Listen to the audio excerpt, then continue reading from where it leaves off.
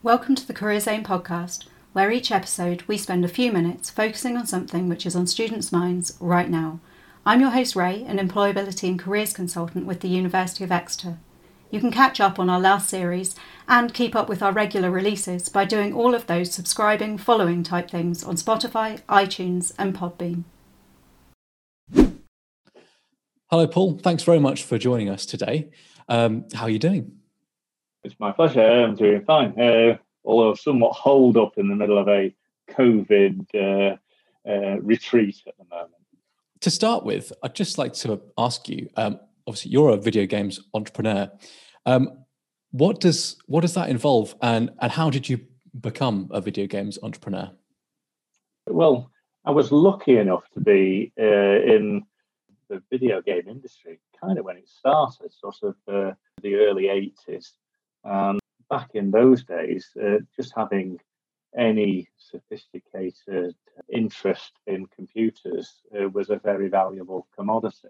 But frankly, I was self-taught, as were the vast majority of my peers. We taught ourselves kind of low-level computer programming languages, which is called assembly language back in the day. And it was really a fascination with taking things to bits and recreating the video games that were popular at the time. Fantastic. So that's how you started out, and then did that just sort of organically grow into your own business essentially, or a series of businesses? Yeah, for sure. I mean, essentially, me and a friend from school who is also still in the video game business, my brother, his brother, we lashed together a video game when I should have been studying for my exams, if I'm to be perfectly honest. But we managed to finish this game, and I remember my father was a policeman, so very, very sort of paranoid about his sons and friends taking the train off to the big city. We went off to the big city with a gypsy's warning from my father that these people called businessmen would be out there to sort of steal things from me. And in reality, we came back with a contract to publish this video game. We weren't technically old enough to sign a contract. We weren't actually adults at the time. So you could really say that it was an element of being very lucky that we met sort of compassionate businessmen that were prepared to accept us as being young teenage entrepreneurs. And frankly, that confidence has lived with me through my entire career. I have a great deal of self-efficacy and resilience, just based on the fact that my teachers at school couldn't believe what we were doing and were forever bullying us to me and John to be working on our exams. I went to the past tense of it. I was supposed to be joining the Air Force, and I ended up writing video games, much to my father and his grandfather and my grandfather's annoyance, really. So broadly speaking, I think it was that very early win, coupled with the fact that we were good. It was sounds dreadfully arrogant, but we were in a much smaller pool of talent, if you like. So having any talent meant that we shone. John and I were one of the few. I would probably say less than probably 50 or 60 people in the country that could make video games like we did, and we kind of went on and built more and more on that success. Never classically trained in management. I went on to form my own business. With John as well, actually. That failed.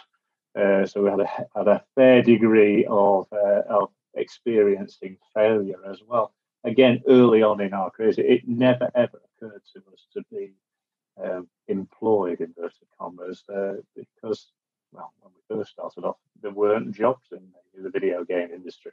Crazy though that seems now. So yeah, that's a great overview as to how you got started and how it sort of developed. So you said you set up your own company and that didn't actually work out. How far into your career journey there, were you, when that happened? I'd say, it sounds like a funny thing, but having failure as well earlier on in my career was a good thing. It sort of taught me to be resilient and understand that when you push boundaries, that inevitably some things aren't going to work. So I would say our first company failure was possibly like 6 months in. We had that. You have to imagine back in the early 80s, it was a time of the sort of Thatcher's Britain type thing, where being entrepreneurial was something to be encouraged, so it was very natural. Oh, that didn't work. Well, we'll try something else. So following on from that, obviously you said you learned a lot from the failure, and I think that's something that we can all take away. We all have times where things go wrong, and we can learn from that. So what was the sort of next steps for you after that? Well, my most successful business actually was my second one. It was called Big Red Software, and I very quickly took on some deals from what was called Virgin Games at the time, they trusted me a great deal. Even though I didn't have any managerial experience, they kind of gave me so much work that I had to start taking on people to work with me. I'd say I think the first video game I did for Virgin Games was called Double Dragon, which was an arcade conversion of it was kind of a big arcade hit at the time. And then I went on to do games a little bit into the educational space with a company in Macclesfield who had just happened to shared the same postcode. And I gave them a call one day that literally went, "Hey, we share the same postcode. You publish games, I make games. Maybe we should meet up." So again, it's punctuated by this idea of actually having a go, putting yourself out there. But the first games business, this Big Red Software, we attracted the attention of a company that you'll be familiar with called Codemasters, and they invited me down. They're a very similar setup to my own. So two brothers that ran the business. They had a figurehead of their father who could sort of orchestrate bigger deals, if you like. We did a deal where we moved from our location in Manchester down to Leamington Spa, which is where I live to this very day. We kind of bumbled through. We were making what was known as budget games at the time, so games for pocket money prices, which meant that we could turn out a game probably every 8 to 12 weeks. And that's, you understand, I had I think it was about 6 people working for me at that point. So we were, again, this regularly sort of experimenting with new ideas and new technology. I mean, primitive though it sounds to modern game developers at the time, we did have that sort of production line experience that we'd build on technology that was then iterated again through multiple generations of this kind of similar sounding and looking games. So I sold that. So essentially what happened then is that I was running Codemasters. We went from a stage of, I think as I joined, about 40 people full time, and then as I left, it was probably pushing about 120 game developers. Inevitably, what happens with the young men is that we all had arguments, so we all went our different ways in the same way, I suppose, as the Gallagher brothers did with Oasis, so a real champagne supernova. But I learned an enormous amount at that point. The industry started to get elements of its professionalism that you see to this day. So I was at Codemasters. We were sued by Nintendo because we'd reverse engineered the 8-bit Nintendo to produce something called Game Genie. So I had experience of working with lawyers. I had experience of working in a factory because we were also producing our own games. We were the only company in the world that produced Nintendo and Mega Drive games independently. And that sort of period of my life, again, kind of has a trackway that goes back to this fierce independence that came from the fact that we were experts, I suppose, in what we were doing. But I essentially at that point I met a company called Eidos. They were a 12-man company at the time. They saw in my skills, if that was the right thing, my skills and my colleagues that were employed by the business, a way of getting, again, a lot of games out.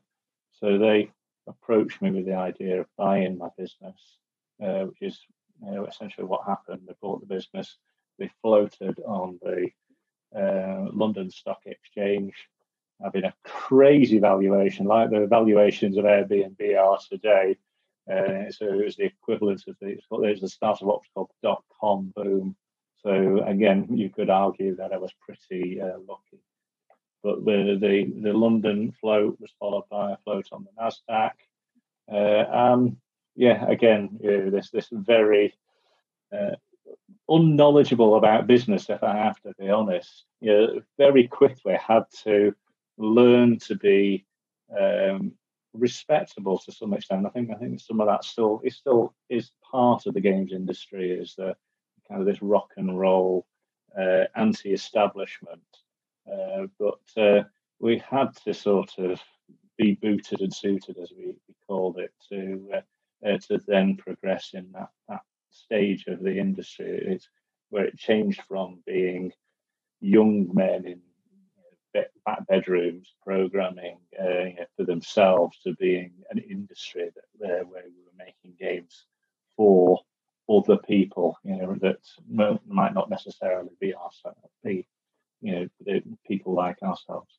So it changed from organisations. So, for instance, Hasbro, I remember becoming involved in the games business, and so developers changed from having to make war games, football games, or games of things that they were interested in, to games like based on Barbie or sort of toy franchises and things like that. So again, there was a degree of maturity that I found myself in the right time, because I started my family at that point. So and I had girls, so my girls wouldn't play the games that I created. So it meant then that the business that I tended to be in was now starting to make games that my children would play. Oh, that's brilliant. Thank you very much for that, Paul. I've got one more question before we finish. And that's just, you've touched on all kinds of things in this chat, but what I'd like to end on is if you could, give a piece of advice to a current student, someone aspiring to get into the video game industry in the modern environment, what would that be? Bizarrely, the modern video game development is insanely similar to way back in the 80s. So I think most students should be aiming to be involved in casual or hyper-casual gaming. And that approach to entertainment is, as I say, similar to what we used to do in the 80s. But the idea is that you are producing a piece of entertainment. So this is particularly relevant to computer programmers who can often get hung up on the technology. So the fact that video game development is this combination of being an artisan as well as being a mechanical engineering sort of individual.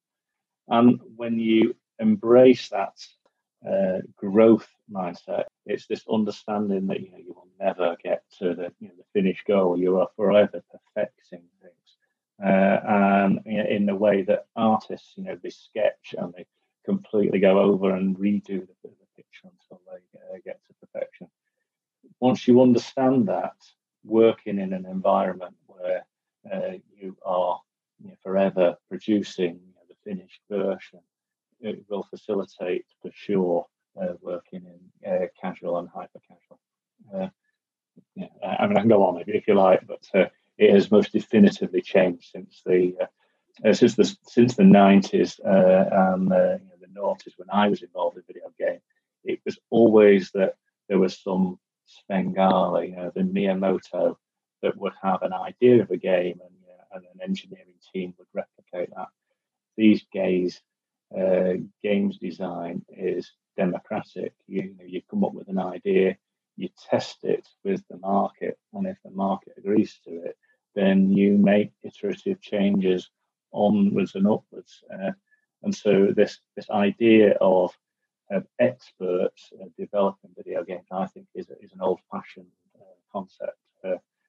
The nature of mobile gaming in particular is that you can produce iteration on a weekly basis if you need to. Possibly the way that you are approaching games development is to produce a CD-ROM, which has to be perfect. You can't press 1 million copies of a game without bugs in and things. So the mindset of a modern video gamer is, dare I say, sort of coming full circle back to the early 80s. This idea of testing, producing testing and analysing whether your players actually enjoy it, not you deciding what the player likes and presenting it to them, and then walking on to the next project. So that's where I think it's changed to being different. That's brilliant. Thank you very much, Paul. So much insight, and I'm sure the listeners will get a lot out of that. Well, thank you very much for talking to us today and for taking some time out of your day.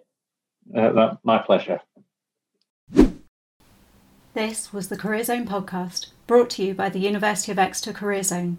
You can find this series on iTunes, Spotify and Podbean, so do subscribe and follow to keep up with our latest releases. And we would love to hear from you, so if there's something on your mind, then share your thoughts or questions on Instagram at UOE Career Zone or at UOE Cornwall Career Zone, or Twitter at UOE Careers. Include the hashtag Career Zone Podcast, and we'll follow up in one of the next episodes. Finally, of course, you can find out more information about all the support we offer at exeter.ac.uk/careers.